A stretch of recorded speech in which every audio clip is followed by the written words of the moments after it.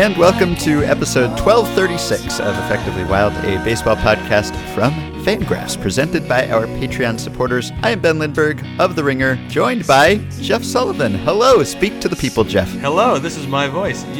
For anyone out there, you don't know this, so you hear about hitters and pitchers, and they'll talk about how they don't want to overthink what you're doing. You can't get in your own head when you are performing on the baseball field, and Ben messed up. Ben messed up the intro to this episode. You didn't hear it. It's not part of it, but he forgot how to do the intro bit because he thought about it. Ben, you overthought. It's not just a reflex. Well, at least I didn't forget how to speak entirely, which you did for the better part of a week, which it turns out not being able to speak kind of puts a crimp in one's podcasting plans. We've had all sorts of issues over the many episodes of this podcast, guests who cancel at the last minute and technical problems and schedule conflicts and other work getting in the way. We can always find a way around that, but not being able to speak, kind of a deal breaker. When I was in high school and I was a pitcher, long story short, I got brained by a line drive, and it put me in the hospital for a while. And for several weeks, I couldn't talk. I couldn't form words. But I knew what I wanted to say. My brain worked in that regard, and I could make noise. I could issue a blaring response. Just a nebulous noise that came out of my body that would assure someone that I am listening. I am trying to respond to you. I can't say any words. This was the first time I've ever felt mute, and the worst of it, besides how long it lasted, was that it got me. I was already sick. We had a Fangraphs company meeting in Denver last week, and we had a meetup on Friday night in the Wynkoop Brewery. It was arranged by us so that readers and listeners could come and meet those of us who were present, and we could just hang out and talk about baseball for 4 hours. And I went into that sick but feeling okay. And about 2 hours in, I could say no more words at all. And I think part of it was just having to raise my voice a little above the din of the bar. And so I felt awful for the people who would come up. Nick, in the button-down short-sleeve blue shirt, you were there. You had the big black X on your hand because you were 19 years old. They let you sneak in, but they couldn't serve you alcohol. I am very sorry, Nick, that you sat down and introduced yourself to me, and I just gestured at you. It wasn't my fault. I couldn't do anything. I couldn't talk. And so I felt hopeless, but I couldn't bring myself to leave the meeting because then I thought, at least this way, people can, in theory, meet the shell of a man who cannot communicate. But I did have to write out some text messages to try to get the message across. It was very uncomfortable. Yeah, well, you work from home. I work from home. A lot of Fangraphs writers work from home. Maybe it's like, when Darwin would go to different islands and he would notice that life would evolve differently on each of those different ecosystems because it was isolated from all the others. Maybe that's how it works with Fangraphs writers and germs and viruses. They just never have any human contact. And so you kind of develop your own internal fauna, and then you meet your colleagues and everyone gets sick at the same time. That could be what happened here. Yeah, keep an eye out to see if anything gets published on Fangraphs next week, because I might have brought all of them down. All right. So your voice is not 100% right now. So here's what we're going to do. We know that we have a banter backlog. Things have been happening in baseball, but we don't want to push it too far. You are like just resuming podcasting activities. It's like when someone starts doing baseball activities and they start taking dry swings and, you don't want to throw them right back into the thick of it. So we're not going to do all the banter now. We have a guest episode. We have 2 guests lined up for this podcast, and tomorrow we'll be back. We'll do emails and banter, and hopefully your voice will be at fuller strength by then. So later in this episode, we will talk to Michael McClellan, who is an Effectively Wild listener and also someone who just obtained or is about to obtain his PhD in atmospheric science at MIT. He is a smart guy, and he looks at baseball analysis through a meteorological lens, and the Rays have just hired him to do that or something for them. So before he disappears and goes to work for the Tampa Bay Rays, we wanted to have him on to talk about science as it relates to baseball. But before that, we are talking to someone whose name you probably know. He is a broadcaster, and we want to talk to him about broadcasting and some of the nuances of national versus local calls, and maybe an obligatory question about facing Barry Bonds. It's Ron Darling. We'll be back in just a second with Ron.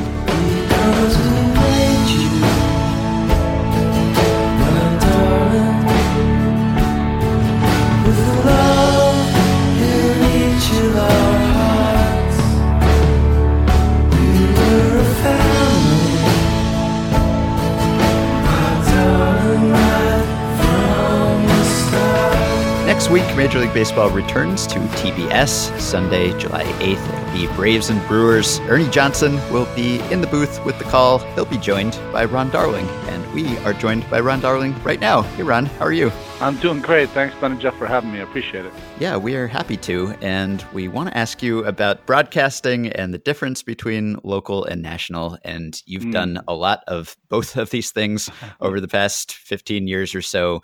Of course, you've been part of one of the most beloved booths in baseball now for a dozen years with Keith and Gary with the Mets. And you've been doing TBS for a long time. You've been with the A's in the past. You've been with the Nationals. I guess we can start by maybe for people who don't know, which is almost everyone listening, how do you prepare for a local broadcast and a national broadcast? When does it start? How does the preparation differ? What sort of meetings are you involved in leading up to a game? That's a great question. Well, with the local broadcast, I prepare all day. I think what we have now because of social media is that it's limitless on what you can read and what you can follow and how to find your information, whether I'm following writers on Twitter and what they have to write for that day, whether I'm on Fangraphs or other avenues to find out information that I need, whether I'm getting notes from Elias Bureau or some information, and then just honestly just reading kind of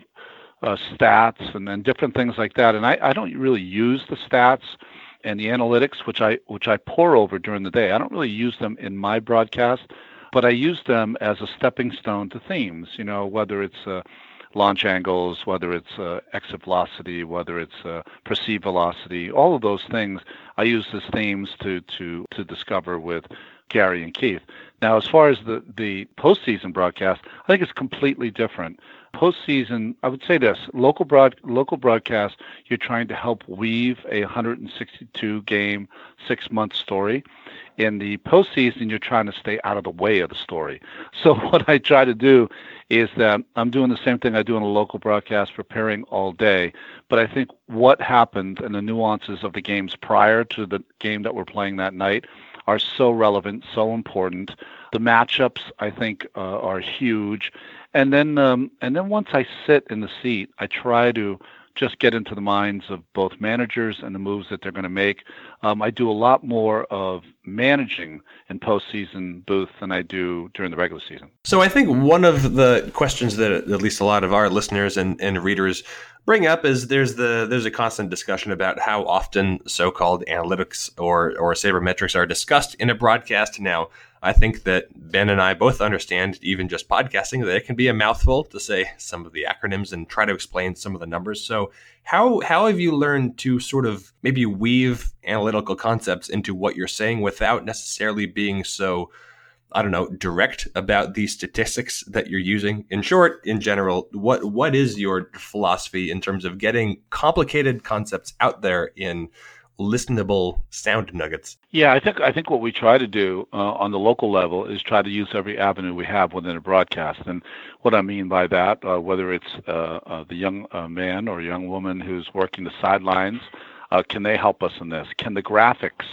show you the definition of whatever acronym that we're going to use so that the listener and the person watching the game at home can see that while I'm discussing whatever we're discussing? And again, like I said, without boring the listener, especially the one who doesn't like mathematics, I think what we try to do is really talk about how all of these wonderful stats and all these wonderful numbers give us a starting point to talk about something smaller or bigger in the game that'll give us a half inning of content. And so obviously when you're calling a Mets game, you're seeing most of the same players every night. There's maybe more turnover on the Mets roster than most Mets fans would like right now, but you're generally an expert. You're an authority on whoever's on the field. Now, Obviously you're seeing the Braves all the time too. You're seeing the Brewers sometimes, but the week after that, maybe you're calling Yankees Indians. You're not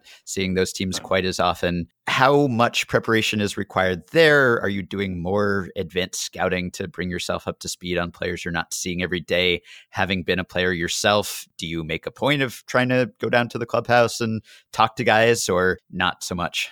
Well, I definitely will do that. I will use every avenue I can. One is that, in today's world, which makes it a lot easier. I can watch all their games. So the Braves and Brewers this week, I won't miss a game. I'll watch all their games this week.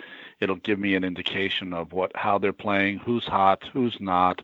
They certainly will have a guy that, in the numbers wise, will tell you that he's 5 for 45. But the last 3 games, I watched him take at bats and he's spot on. So, that watching part will help.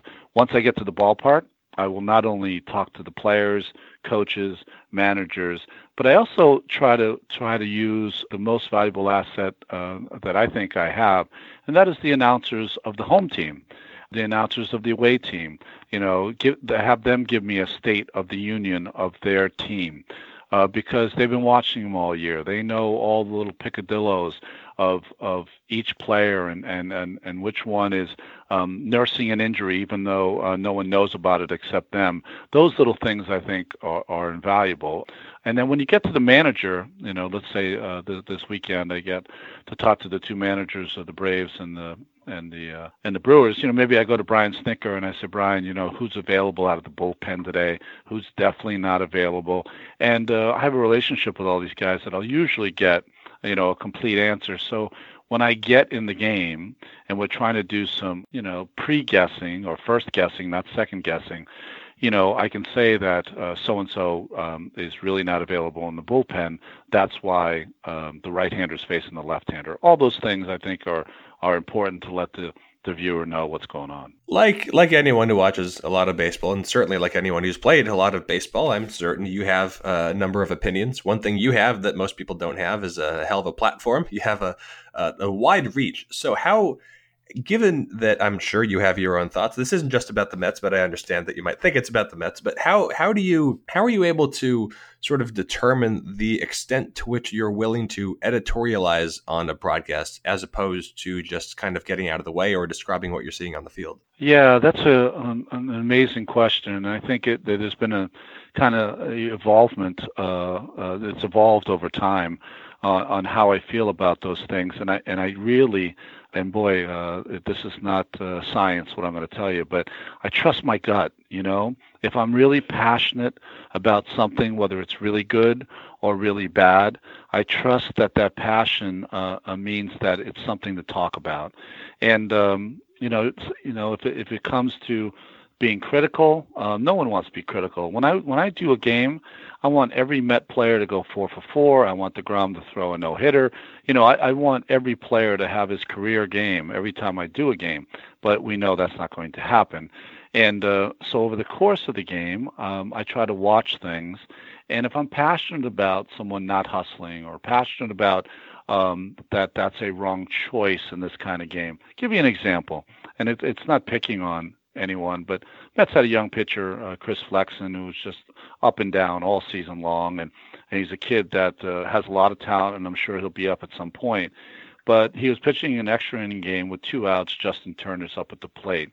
He decides to throw an inside slider. For your listeners at home, it's taking a slider starting at the hitter, the right-handed hitter Turner, and bending it over the inside part of the plate.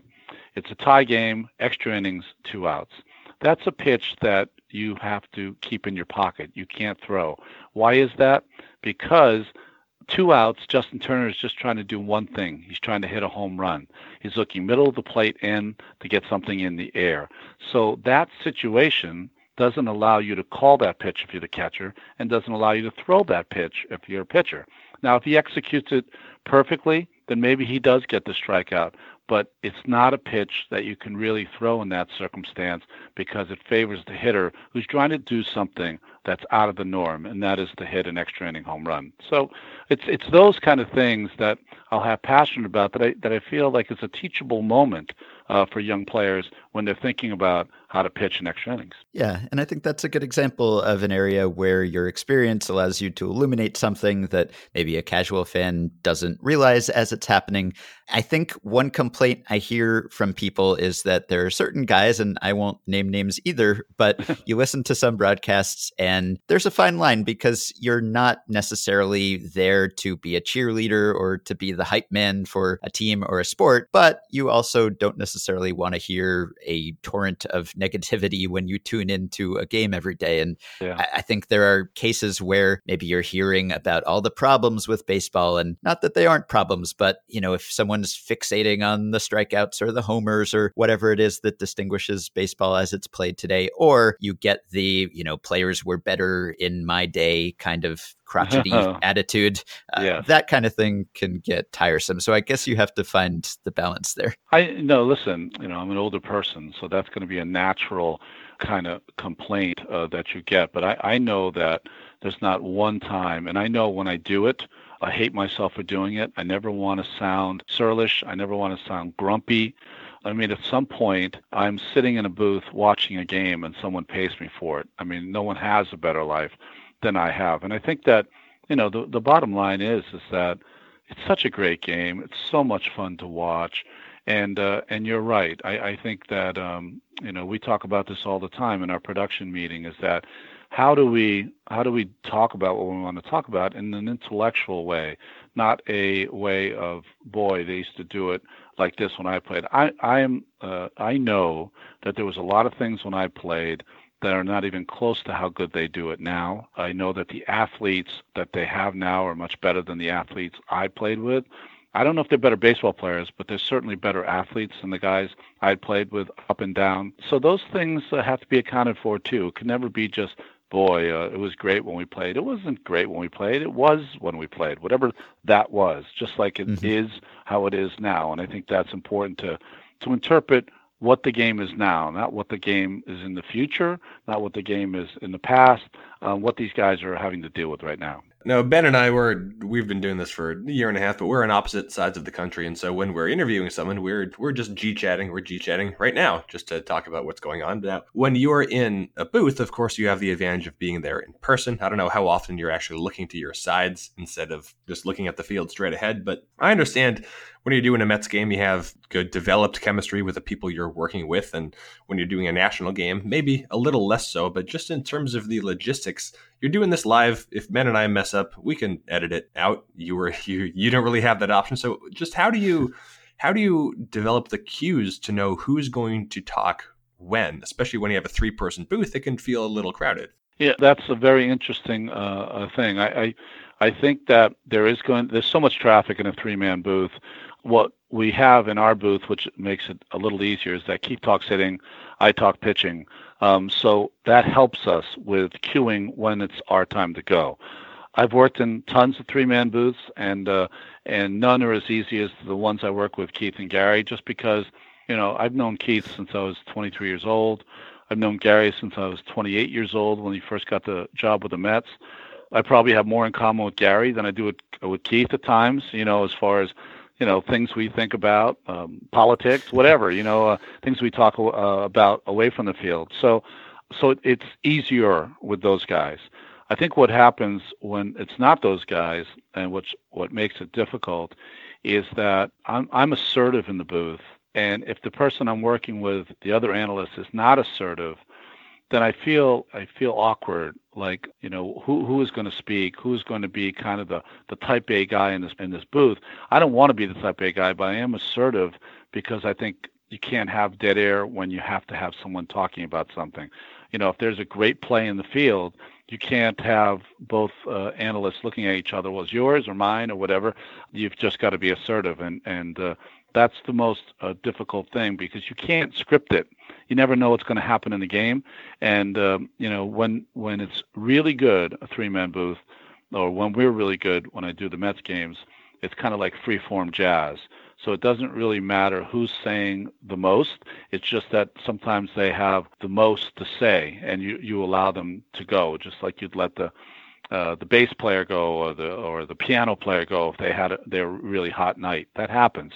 It happens less in the postseason, and that's just because of not as many reps. Yeah, and I was going to ask you, because the Mets booth is part baseball, part buddy comedy. I mean, you guys could do a sitcom spinoff, and I think people would watch. And often the most entertaining parts of those broadcasts are the parts that aren't really related to the insight and analysis and making comparisons to when you were a player. I mean, there's plenty of that too, but there's also kind of the blowout when no one's even talking about the game and things just run off the rails a little bit. So did you have to make an adjustment? Again, you've known both of these guys forever, but in terms of going from being the guy who's there to deliver information and analysis and insight, and then learning to, at times, dial back on that, I guess, and just go with the flow and realize that you're completely off topic and you don't necessarily need to steer it back right away. Yeah, I think that's another thing that's evolved. I think what happened when we started, it was all baseball all the time. And what happens is if you do a team for a long period of time, they're going to have their ebbs and flows, right? They're going to have seasons that are magical, and then they're going to have seasons that are very forgettable. And I think what has evolved in our booth is that we find when we have those teams that are having those seasons that are forgettable, what are you going to do all summer? Just criticize the play all summer or criticize the players all summer? At some point, I think that's not entertainment for our fans. So that's why you either spend some time talking about some of the great players on the other team, you get off topic, and I think that's more entertaining than just kind of ramming the fans' head into the wall about, this is how bad they are because of these reasons or whatever. I think at times, and I wouldn't say this is as much as a criticism as a good thing, I think at times we are a unbelievable baseball broadcast, and other times I think we're like the Larry Sanders Show. And I'm not sure when it comes in and out of that, because it depends on the game and our feel and our producer's feel, who I think has had a big influence, Greg Picker, on what we do in our show, whether it's baseball cards at the end of the show or whatever. I will tell you, when he came up with the idea of baseball cards, we were all in the booth adamant that that was a bad idea, that it was kind of a thing that was going to bastardize the game, that we were going to somehow be making fun of the players because we weren't interested in the game anymore and just going through the baseball cards. But he has a great instinct, and for whatever reason, in blowout games, people love that we're going through baseball cards. So he was right, we were wrong. And now, listen, not every, the one thing that's great about doing broadcasts, not everyone's going to agree with that. There's some people that wish you would just get back to the game, and I totally understand them and understand that. But more often than not, people still like to be entertained, and that's what we try to do when those games get out of hand. Probably three of the most thankless in-ballpark jobs would be umpiring, third base coaching, and being an announcer. And now you have the advantage of with the Mets belonging to a crew that is, as we've talked about, widely beloved. But of course you do national broadcasts, which can have a different feel to them, and you're exposed to people who aren't just Mets loyalists who are watching at that point. I don't know if you ever search your own name on Twitter, but you're a playoff announcer, so you probably shouldn't. I always come to announcers' defenses because I can't think about filling 3.5 hours of time talking about anything. It just seems like it's a very impossible job. But how would you explain maybe the way in which it is difficult? I know you're seasoned at this point, but how hard is it to fill up 3.5 hours of a baseball game every single day when you know that if you say something if you misspeak or if you just say something that's flat out wrong, it's going to go on Twitter and it's going to circulate? Yeah, well, I mean, I think I was prepared for this job because at some point I was booed by 55,000 fans at Shea Stadium many times. So that produces big shoulders. I understand in the postseason that there's two things really working. I think fans really want and desire and are nostalgic for those announcers that were with them all summer long and gave them such great entertainment, and wish they were doing the postseason games. Totally understand that, and there's no way that I can know as much about the Chicago Cubs as Len Kasper and Jim Deshaies. There's no way. So I understand that also. So that's why I try to stay over my skis or stay in my rails, and that is I try to do the game. I understand that, there's little things that happen during the season that are so subtle and so nuanced that the fan who watches 162 games will certainly know that I won't know. And I think that's amazing because that's what makes great fans. But at the same time, when I'm doing postseason games, I don't really worry about that stuff. And that's not that it's not important to me. I mean, everyone wants to be liked and everyone wants to, everyone to be happy. I mean, literally, I leave some ballparks in postseason when teams get swept. And from my booth to the car is a gauntlet of hate that you'll never, ever witness before. And I know where it comes from. But you know what? Like I said, I was, I've been through that. I've had people boo me off a mound. So I don't take it personal. I understand their passion. I understand, I did a series where the Cubs, I think, were beaten 10 times in a row in the postseason where I did the games. I did in 2008, 2009, where they were swept twice, and then the Mets swept them. So that's 10 straight postseason games that I was announcer where the Cubs did not win a game. So that puts me in a really bad place. And but you know what? It's just part of what is. So I just try to concentrate on being prepared, making sure that in game I'm doing as good a job as I can do, and as soon as the game's done, I let it go, just like I did when I was a pitcher. After you're done, and if you've given up 5 runs in 5 innings, it feels horrible. But at the same time, you just have to let it go because 4 days later, or in this case, as an announcer, 1 day later, you got to come back and do it again. So I understand their passion, I really do, and I know that comes with some vitriol, and I know that too. But that's part of it, and that's why I always used to say when fans would get pretty mean about your performance, that's kind of why they you were given this job, is because you can handle it.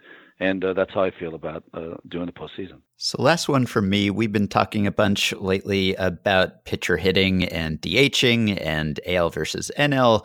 And you, of course, played in the NL and AL. You've called NL and AL games. We've also talked about the difference between eras. And, some people think that 80s baseball, when you came up, was the best brand of baseball, that it was the most balanced. And of course, now I'm kind of setting you up to say things were better in my day, I guess, after we said that you don't like to do that. But do you find that there's more to talk about, or that you are thinking more about strategy when you're calling an AL or NL game? Or do you find that there is more or less to talk about strategically today than there might have been during your day, or even when you started calling games, which was a while ago, and a different brand of baseball then too? Yeah, it really has. I think it's a change just in the number of years that I've done games. This is my 13th with the Mets. So definitely the game has changed in that small time.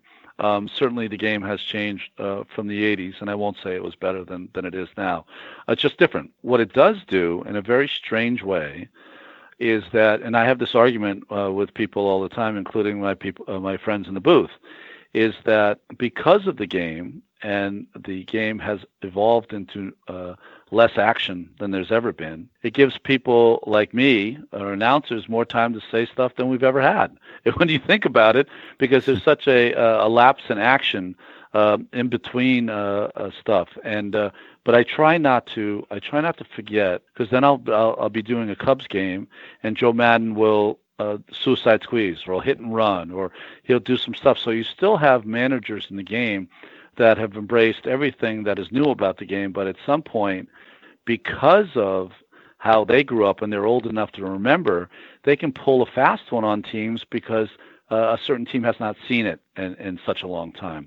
As far as the postseason is concerned with National League, American League, the starting pitcher has so much less to say about what goes on in the game now than in the history of the game.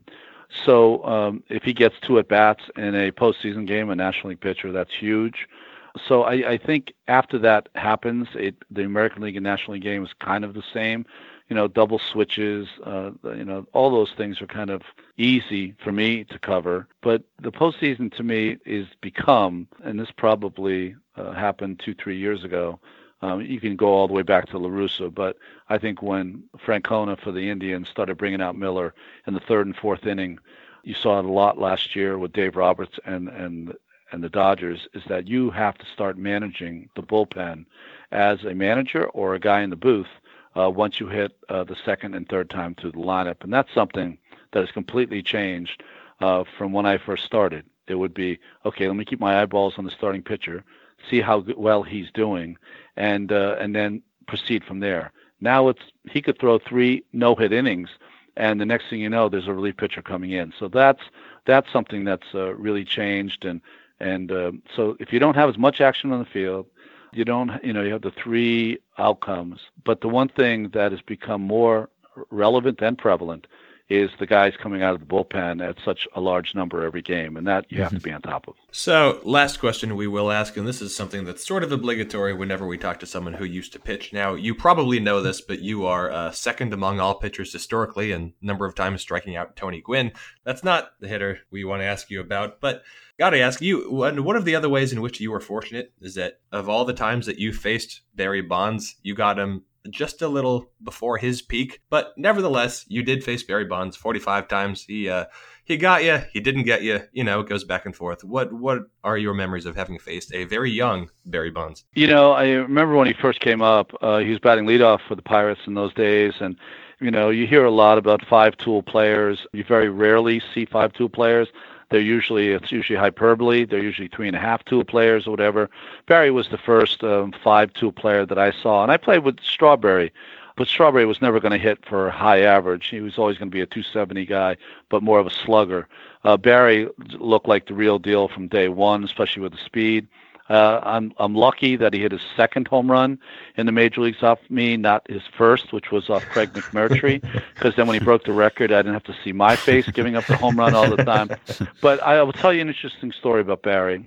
So I pitched against him early in his career, very difficult out. I had some success, he had some success. But once he got traded to San Francisco, I was traded to the Oakland A's, or he signed as a free agent.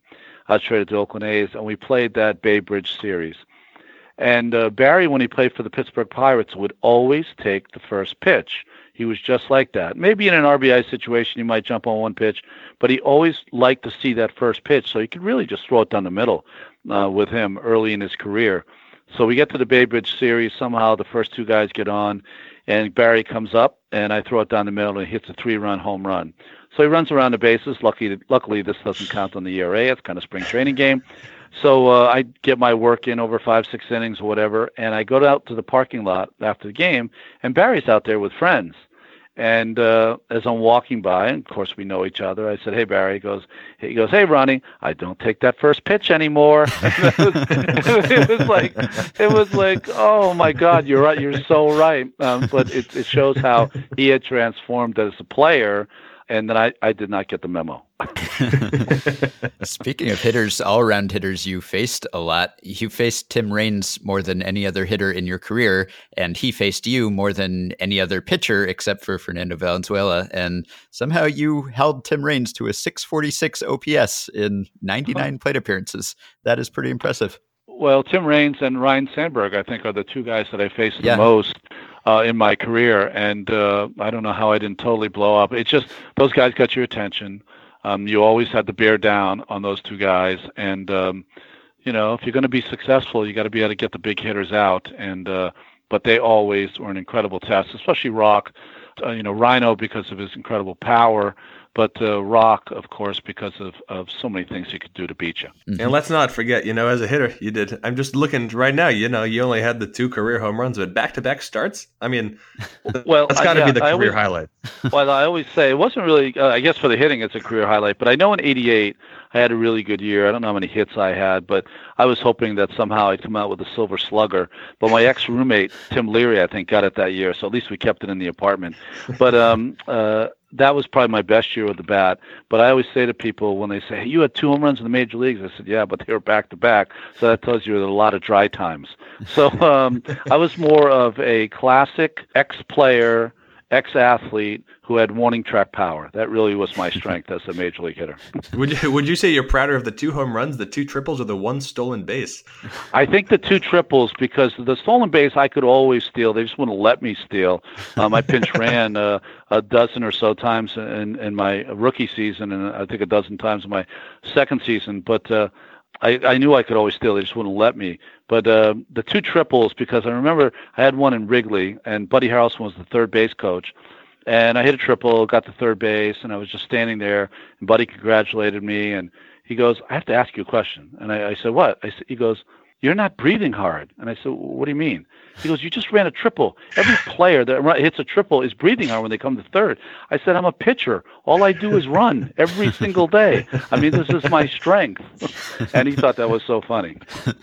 All right. Well, Ron Darling can pitch, he can hit, he can run, or at least he could do all of those things. And now he can broadcast locally and nationally and write books. He does it all in every medium. And you can catch him on TBS every week starting next Sunday. And of course, throughout the playoffs, where you can catch all the American League games. And he is on SNY as an analyst. He's on MLB Network as an analyst. He is very easy to find. And we are happy that we found him today. Thanks, Ron. Well, thank you, guys. This was a great interview. I really liked it. Thank you. Appreciate it. All right, so we will take a quick break and we'll be right back with Michael McClellan, who again is about to be a Tampa Bay Rays front office analyst. Just a quick note, when Michael mentions John Chenier and David Hesslink, those are both members of the Seattle Mariners front office. John Chenier, effectively wild listener, longtime official stat keeper of the podcast, as well as Sonoma Stomper's assistant, and David Hesslink was our guest on episode 1224. So just so you know when those names come up, who Michael is referring to. We'll be back in just a sec. Everywhere you go, always take the weather with you.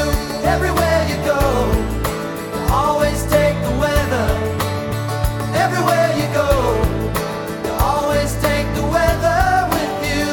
Everywhere you go, always take the weather with you. All right, so for the second time in as many weeks, we are joined now by someone who is about to disappear from the public eye because he is about to start working for a Major League Baseball team. In this case, a team that doesn't tend to employ people who talk to the press, much to my dismay.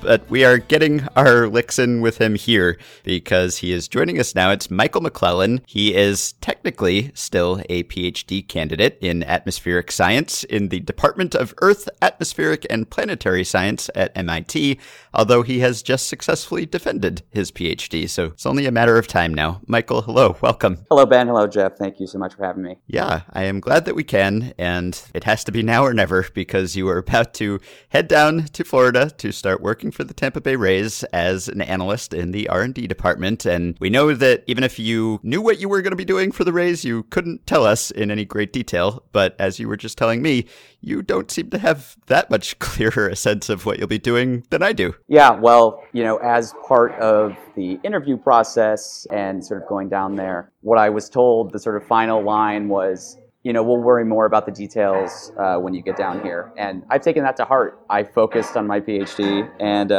as I told you guys before we came on the air here, it sort of feels like my brain has gone through a food processor in the few months leading up to my defense, and I am slowly pouring that back into my head and figuring out what I need to do next. So I don't think I would have even had the capacity to think too much more about anything specific with baseball, even if I had tried.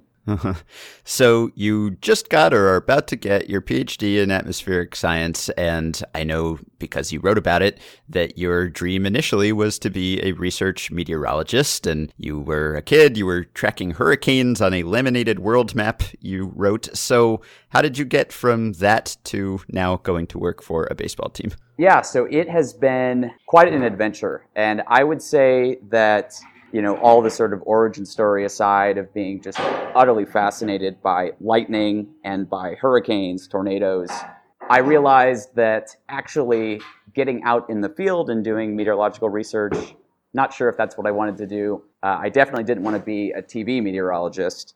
And so I ended up going through the process of undergrad to grad school, figuring out exactly what I wanted to do. and sort of fell in love with chemistry along the way. And so the research that I've done at MIT has mixed chemistry and atmospheric science in that it's all about tracking the emissions of greenhouse gases. So how did I get from that to baseball? It's still quite a huge leap.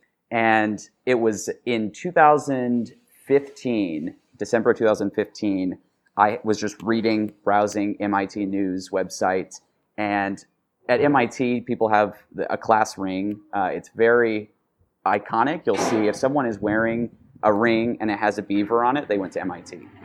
And I think the title was something like Trading in His Brass Rat, so that's the name of the ring, for a World Series ring.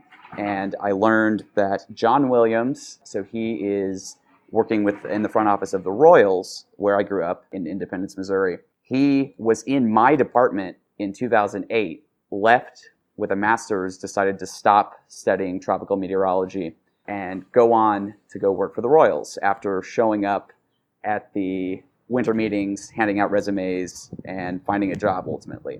And so I knew he was there. I was going to be home for winter break, and I just sent him a cold email saying, I saw the article about you. I have no idea if you have any free time or even if you live in Kansas City over the winter, but if you're around to grab coffee, do you think you could do that? And very quickly got back with an enthusiastic yes. And that was really the start. I learned how someone went from atmospheric science to baseball research, especially as it applied to really furthering a team's goals, their research, their sort of insights into the game. And I realized that it was definitely a possible path because someone else had already blazed that trail in front of me. So in at least this one way, you are very similar to Mike Trout. I don't know yet about how valuable you'll be to your baseball team, but so can you say a little more about what the process was like to actually getting hired? You talked about how you got in touch, and I saw you at the SABR seminar just last August. But there's a difference between meeting someone and expressing a certain amount of interest and actually getting a job. So to whatever extent it's possible, can you speak to what the hiring process from start to finish was actually like? Certainly, yeah. And I also remember that it was at Mead Hall for the annual Fangraphs meetup. And actually the first person I met was Ryan Watt. And then upon talking to him, I just offhand mentioned that I had to go over into a corner and fill out the registration form for our intercollegiate competitive weather forecasting team. And he said, that's something that Jeff is going to want to hear about. And so he pointed you out to me, and I went over and introduced myself, and I think we talked about microclimates near mountains, and if I had any insight into how to forecast weather in those kinds of microclimates. I didn't say anything, I think, profound at that moment, but it was definitely a fun conversation, and I don't know about you, Jeff, but having the opportunity to talk about something that was not baseball at an all-baseball event might have been a good break. And so I really enjoyed that. And I would say that the biggest step in me getting a job, and this is advice that I can give out to anyone who is out there right now, thinking about how do I translate what I'm working on into a job in baseball. The resume drop at SABR Seminar was what really did it. And I can't suggest enough to people to get to SABR Seminar. If you're a student and do the student resume drop, that's a really great way to just have some conversations with people. And if you're not in a place where you're looking for a job, and at that point I actually wasn't. I thought I was going to be in my PhD for a little bit while longer. I still thought that I might try to swing going back to NASA after I had a summer internship at Goddard Space Flight Center. That didn't pan out. The project got canceled. And so it sort of left me with, well, this is something that was feasible. Enough people wanted to talk to me about what I was working on, and some sort of really initial research that culminated in a few Fangraphs community research posts and a few posts on Banish to the Pen. And it was that, I would say that was the real turning point, having those contacts in the front offices that everyone I met, I could reach out to later that fall and say, actually, I'm thinking about a job. I saw that you actually have a posting. We talked for an hour or so. This is me saying this to any of the front office members that I spoke with. Do you foresee sort of a need that I could fill. And it was out of that I sort of had some long-standing conversations with the Rays, especially with Will Cousins. So he was a postdoc at MIT with Pekka Hosoi. I was working with her for quite a few years, and actually through her helped, I wouldn't say collaborate, in that maybe I read a draft once and gave a few comments, but to former podcast guest David Hesslink, that was his undergrad research advisor. And so through her, through David, who was, as we learned quite a few episodes ago, was an intern at the Rays, Will being at the Rays, it just seems to be that everything was coming up Rays. So just as a quick question then, how did friends and family and peers respond to the fact that you're going to work in baseball after completing your PhD? Because as you've talked about, this wasn't really the goal all the way through. PhD, long program. You probably had your sights set on something entirely different. So what was the response? I think this can be pretty well captured by my grandpa's response. So, even him being a baseball fan and him, being supportive of, everything I've done throughout the time, thinking about grad school, even, back in undergrad, all this sort of different things I was working on. It's not that anyone, thinks I'm making a mistake or a bad choice, but it is some puzzlement of, sort of how does this mesh? How do you take what you're working on and try to use that to find any sort of insights that teams could use? And ultimately, how I've explained it is that in thinking about what I could do next, quite a few things would be some sort of research postdoctoral position where, I would be continuing something I was working on, or maybe even shifting gears and trying something new. But ultimately, I'd be working for someone for a year or two on something that wasn't necessarily my project. And at the moment, I felt like having some credible opportunities in baseball, I would regret forever, I think, if I didn't at least give it a try. Whereas there's not a single kind of research position, postdoc out there that I've just been eyeing forever and would love to take on. And so, yeah, it is an open question. And I think that a lot of questions I've had have centered around, well, don't the Rays play in a stadium with a dome? What kind of meteorology are you going to be doing for them? And, that gives me an opportunity to talk about the difference between methods and the topics that I might be working on. But, that is a good question, that it's not a clear path at all. But in sort of a similar way, I would say that, once again, I'm not exactly blazing a trail. I have the distinction of not being the first, but the second person to work with Professor Deborah Gross at Carleton College on air pollution and environmental chemistry, go on to get a PhD, and then go work for a baseball team. The first person to do that is frequently mentioned friend of this podcast, John Chenier, whom I am planning on meeting in just a few days. We never actually met in person, but I am on a post-PhD, 8-city, 10-day trip to go knock 8 ballparks off my lifetime list, so that way I can show up at the Trop and have that be number 30. Yeah, I'll ask you about that at the end. Certainly. So there's a long history of people with scientific training either dabbling in baseball or getting so bewitched by baseball that they end up working in that field full time. And you're not even the first person in the public to have a meteorology background, in that Clay Davenport, one of the founders of Baseball Prospectus, did a lot of meteorology work, still does, I believe. And I think he was working on models for predicting rainfall using satellite data or imagery. And I know he was interviewed about this once, and he said the biggest similarity between handling the two types of statistics is that they each involve making forecasts that are there for everyone to see, and you end up being wrong a lot. You learn to develop a thick skin. Other than that, what are some of the ways in which these fields overlap? You have written a couple posts for Banished to the Pen about projecting baseball like a meteorologist, which I'll link to, but can you summarize in terms of the techniques that you use and some of the principles? How is forecasting weather like or unlike forecasting baseball? Yeah, I think that this is a sort of interesting field in that there have been a lot of advances recently in meteorology. in very much the same way you can think about, sort of advances in baseball research. So, we might have StatCast, for example, in baseball, but for meteorology, we might have the new GOES-16 satellite that is a brand new era of weather satellites that's bringing in data at a much higher spatial resolution, time resolution, and taking some measurements that we've never had in semi-real time ever, covering us, at least continental North America.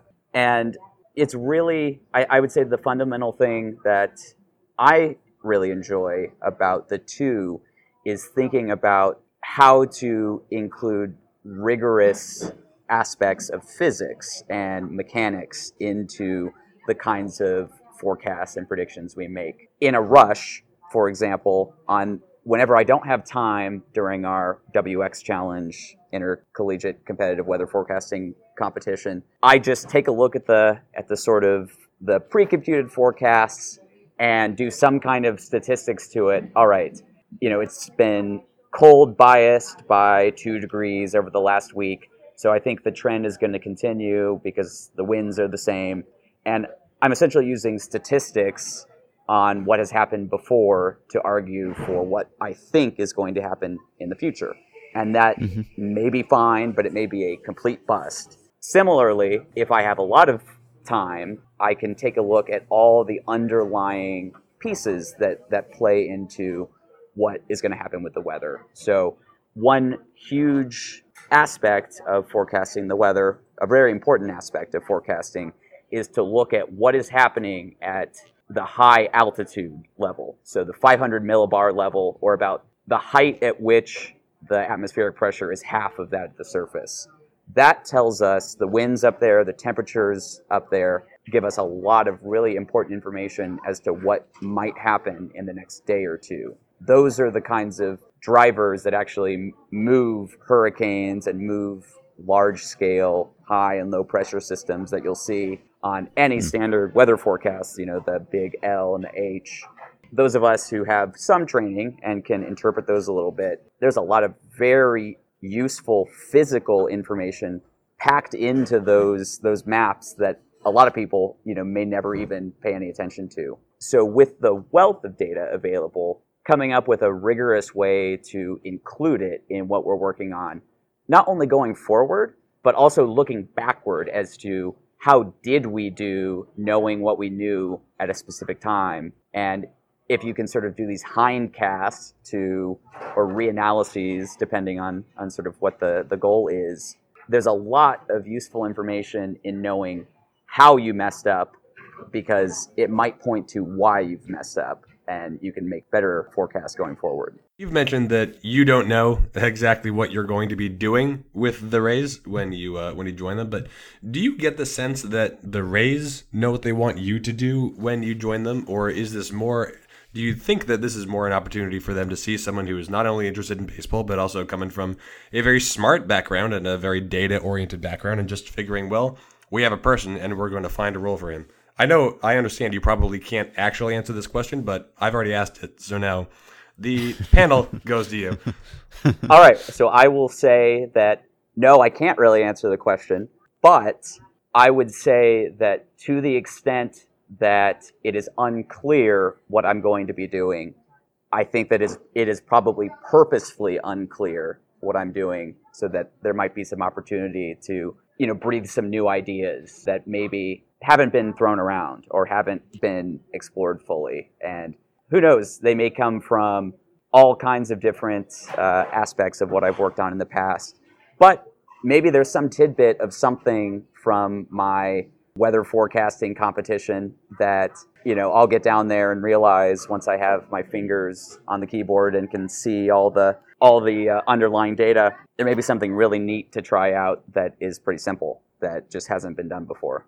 So I know you're interested in all aspects of how physics and baseball intersect. What are some of the areas where you find that the most fascinating. And I'm curious about home runs and the ball specifically, because you once wrote a piece for Fangraphs, the community blog there, about how wobble in the baseball might affect fly ball distance and the home run rate. And you've written about humidors. I'm sure you've followed the recent MLB report, some of the mystery around why the ball has been flying farther now that it has been established that it is, but there's still something of an open question about why it is. So to the extent that you can talk about that or tell us about any other interesting ways in which your physics training can be brought to bear in baseball, tell us all about it. Yeah, absolutely. There's something about the ball that is just so interesting. And I would say that two of the most fascinating reads I've had recently have been Rob Arthur's piece where they did the CT scan of the balls and looked at the guts of them to see what had changed. And then another recent post, I can't remember, you all might be able to help me here, but where the ball was taken apart and the thickness of the fibers that were in it were measured. Right. Meredith Wills wrote that one for The Athletic, yeah. I believe that she was at Sabre Seminar last year too, and I believe I met her there. And I think that we had an interesting conversation about also transitioning from academia to baseball. So we'll see where she ends up. But maybe this is getting back to, sort of the wonder of being a kid and playing with something like Legos or, any kind of hands-on experience. For example, just a year ago, I used a drill press for the first time, and I absolutely loved doing it. So maybe I missed out on my calling as a mechanical engineer or a materials engineer, but that is what drives my huge interest in the ball. It plays such a central role in all of the different pieces, every play, every aspect of the game of baseball. It's, the ball is even in the name of the sport. And I think that there are a lot of opportunities for further study out of that MLB report. I'm not sure that any particular team will embark on any of those, but this is where I'm really hoping that the sort of larger community, and especially somewhat outsiders like two of the people that I've worked closely with, Alan Nathan and Pekka Hosoi, both of whom were on that ball committee, I'm really hoping that there can be a continuation of those types of pieces that get out there in the public, because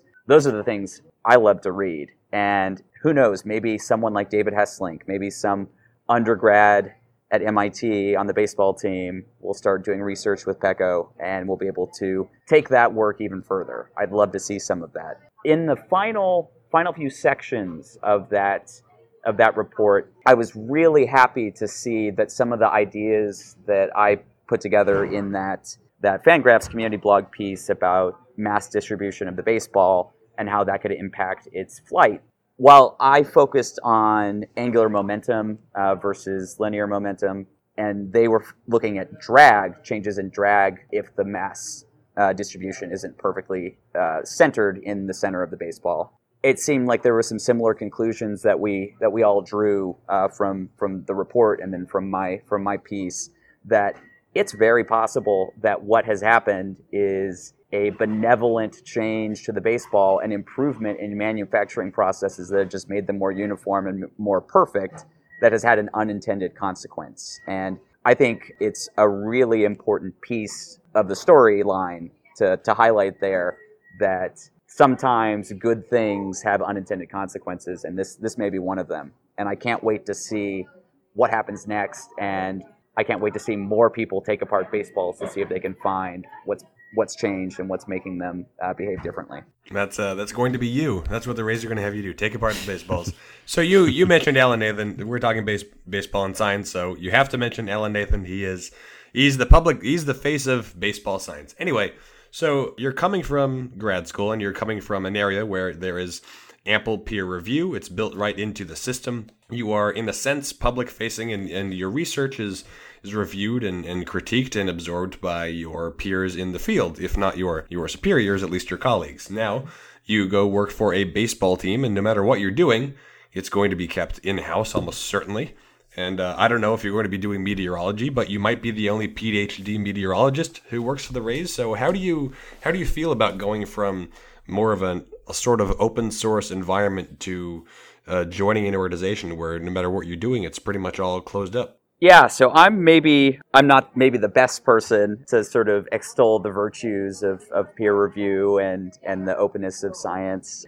There's a sort of a reason that I looked elsewhere, was looking in different positions. And one of them is that, I find that some aspects of that are pretty closed off. So when it is peer review, but it's, sort of two people that are randomly assigned to read your manuscript, and one person says, publish as is, it's perfect. And the other person says, this is garbage, it should never go out into the public eye.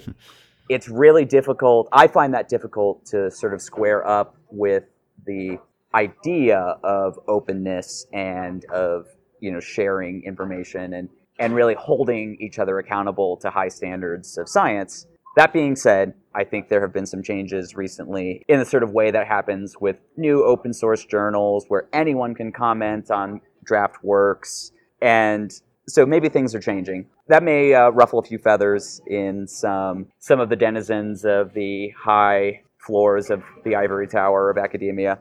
But I am excited to sort of get back to what I experienced in my summer of 2016, being an intern at NASA, where it was my job to plan operations for a flight mission. So the idea was that we would fly planes over West Africa underneath satellites that were going overhead to calibrate the sensors that we have on board a plane compared to the maybe one or two sensors on a satellite of interest. So that way, in the future, when we aren't flying planes, how can we have better understanding of air quality in West Africa? And I loved being able to think about operations from the standpoint of, all right, I've got to go figure out what countries do we have airspace agreements with? What are the conditions? What are the altitudes and speeds that these planes can fly? And those are the kinds of things that, would never, no one needs to peer review that. It's pushing forward a shared mission, and that's, a piece of the puzzle that will never go out to the public, but it's a crucial piece in making sure that everything else goes smoothly, and what we ultimately put forward is a good product. And I see some similarities in, being on a team and contributing in my own way without my name attached or without everything going out into the public on a baseball team, just like being, the sort of 10th person on a flight plan for a NASA mission. So, I'm sort of excited to still work on science and engineering type problems in the industry, but, maybe not in the same way that I've been doing it the last few years. So really, from the first moment that I started learning about sabermetrics and getting interested in it, I had these parallels with baseball kind of come unbidden to my mind just in daily life. I'll read something that is not at all related to baseball, and it will make me think about baseball in some way, or I'll think that there is some way in which people think about baseball that maybe is analogous or that is helpful in thinking about this other subject, and vice versa. I would imagine that happens to you too. So can you think of any examples that we haven't touched on where either you're working on non-baseball science and you think this is like baseball, there is a baseball concept that's applicable here, or the other way around, now that you're working on baseball, you think I studied something that now I can apply to this sport? Yeah, I would say that the biggest thing that comes to mind for me, and it's a very recent example, so that may be why it's so fresh, but in the playoffs of our WX Challenge weather forecasting competition, how it works is the team submits a consensus forecast. So all of the members of our team put it together. We put together what we think is going to happen for the city that we're forecasting. And ultimately, it's up to us to determine the best way to submit one number, one high temperature, one low temperature, one max wind speed, and one amount of precipitation that represents our entire team's thought process. And so, I was sitting there thinking, well, what if we took some sort of weighted average of the past contributions, the scores that everyone had from the previous days, and then add in some sort of factor that has to do with how certain we are in the forecast that we've done. And I just couldn't help but sit there and think of how many sort of wins above replacement our different forecasters are. I know that that's not, sort of a new concept of thinking about skill in terms of, those kinds of things. But, I was just thinking, what if we had a leaderboard, a war leaderboard for us at MIT on our weather forecasting competition? I wonder what would have happened. Similarly, I think that there's been on the podcast recently a listener that said that they have started incorporating the concepts of TOPS plus or any sort of stat that references one's own performance, and those kinds of ideas I think are incredibly powerful in figuring out in any type of event, any situation where a person is contributing the most. So tell us about your ballpark tour. How long did it take you to get to 30, or how long will it have taken you when you do get to 30? Is this all 30 active parks, or have you seen some that are no longer around that you still have to check off newer parks off your list? This is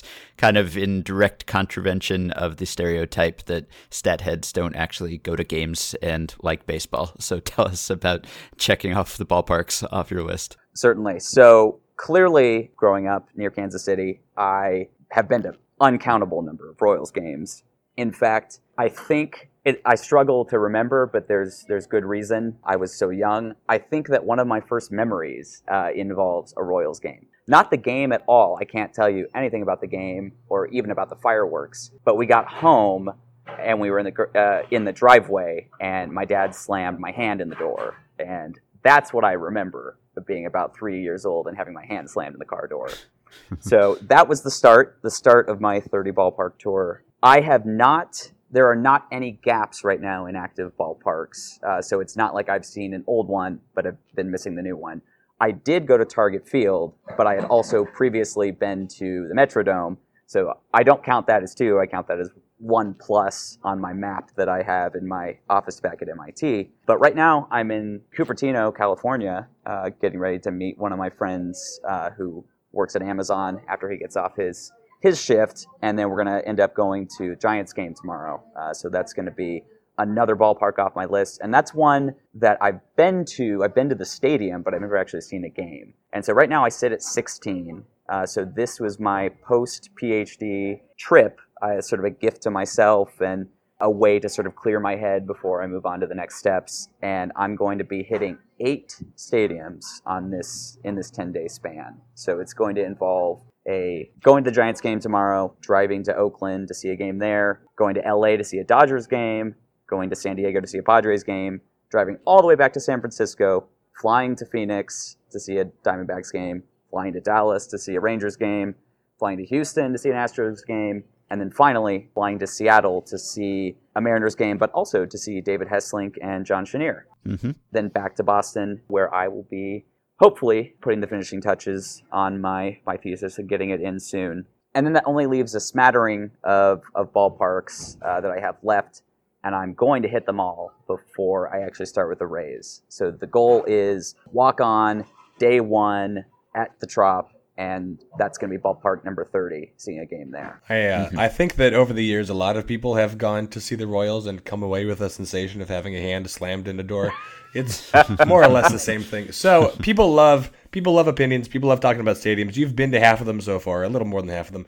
What stadium that you've been to has left you with the strongest impression, be that positive or negative? Or actually, to customize this question on the fly, stadium with the most positive impression for whatever reason, and stadium with the most negative impression. Don't be afraid to offend. We're not affiliated with the stadiums. All right. Well, best stadium I've been to, and this one stands head and shoulders above everything else. Actually, PNC Park in Pittsburgh was my favorite experience. And it was staying in a hotel nearby, walking across the Roberto Clemente Bridge. There were just food trucks. I got a hot dog and walked across it. And then I was stopped by someone on the street who saw my Royals hat and said, I've never even been to Kansas City, but in 2014, I just wanted them to beat the Giants so much that I became a Royals fan. So here, let me buy you a beer. So I got a free beer before I even walked into the park.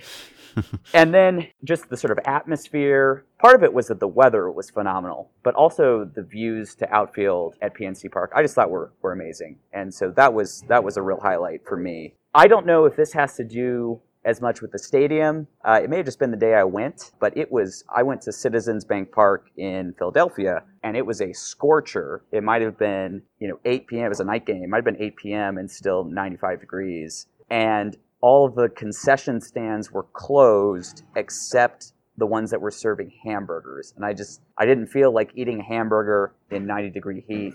And so I ended up leaving early and going to the Victory Brewery tap room nearby and just seeing the rest of the game there. It was so much better of an experience. I was there with my dad, and we just sat there and drank beer instead of sweating at 9 p.m. So beer seems to be the ultimately the thread here between all these stadiums. But yeah, both of the extremes that I've had have been in the state of Pennsylvania. Mm-hmm. All right.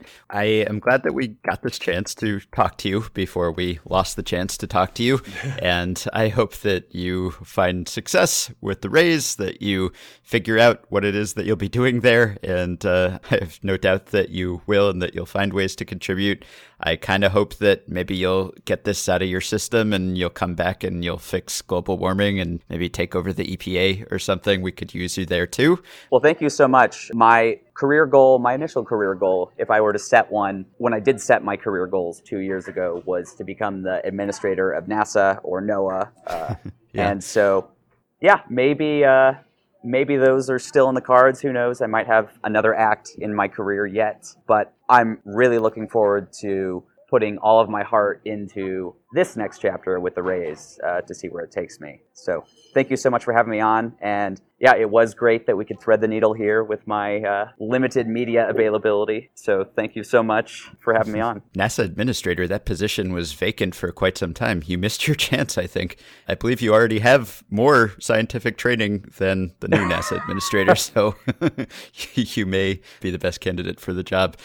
And I should also mention that I believe you'll be the first member of an MLB front office who is also an alum of Banished to the Pen. That's banishedtothepen.com, the site started by Effectively Wild listeners, which is always looking for writers, and you were one of those writers briefly. I was, and how I got involved was by looking at the Facebook group and emailing contact@banishedtothepen.com. Again, that's contact@banishedtothepen.com. And very quickly, I was given a WordPress login, and I was given the opportunity to put some ideas I had, some random thoughts, into a semi-organized fashion that I hope at least a few people read. I know for a fact that I have at least 3 retweets on one of my articles on Banished to the Pen. So some eyeballs have at least been on the header of that page. Yes, my eyeballs certainly have.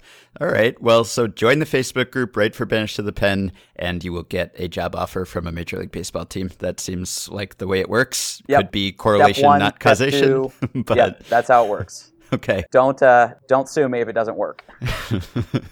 Well, usually this is where I would say that you can find so-and-so here or there, but in this case, you cannot unless you have the password to the Rays office where they keep the army of R&D analysts, most of whom you've never heard of by design, but I will link to the work of yours that is out there so people can get a sense of what we'll be missing. And thanks again, Michael, and good luck. I really appreciate it. Thanks so much for chatting with me. And yeah, I can't wait to see the next article that somebody writes about taking apart baseballs. So if that comes out, you'll know I read it. All right, that will do it for today. So thanks to Ron, thanks to Michael, and thanks to Jeff's immune system for cooperating. You can support this podcast on Patreon by going to patreon.com/effectivelywild. The following 5 listeners have already signed up and pledged some small monthly amount to keep the podcast going: Jake Winship, Ben Clemens, Chris Wicke, Rob Haverkamp, and Alex McHale. Thanks to all of you. You can join our Facebook group at facebook.com/groups/effectivelywild, and you can rate and review and subscribe to Effectively Wild on iTunes. Thanks to Dylan Higgins for his editing assistance, and please keep your questions and comments for me and Jeff coming via email at podcast@fangraphs.com or via the Patreon messaging system. We will get to your emails tomorrow. Talk to you then.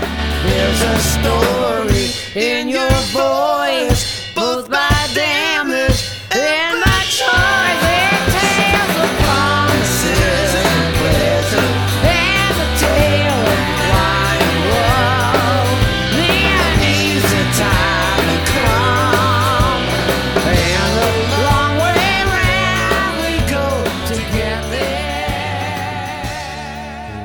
2, 1. Hello and welcome to episode... wait, no, that was wrong. Hello and welcome to effectively... Whoa. No, you were I've forgotten how to do...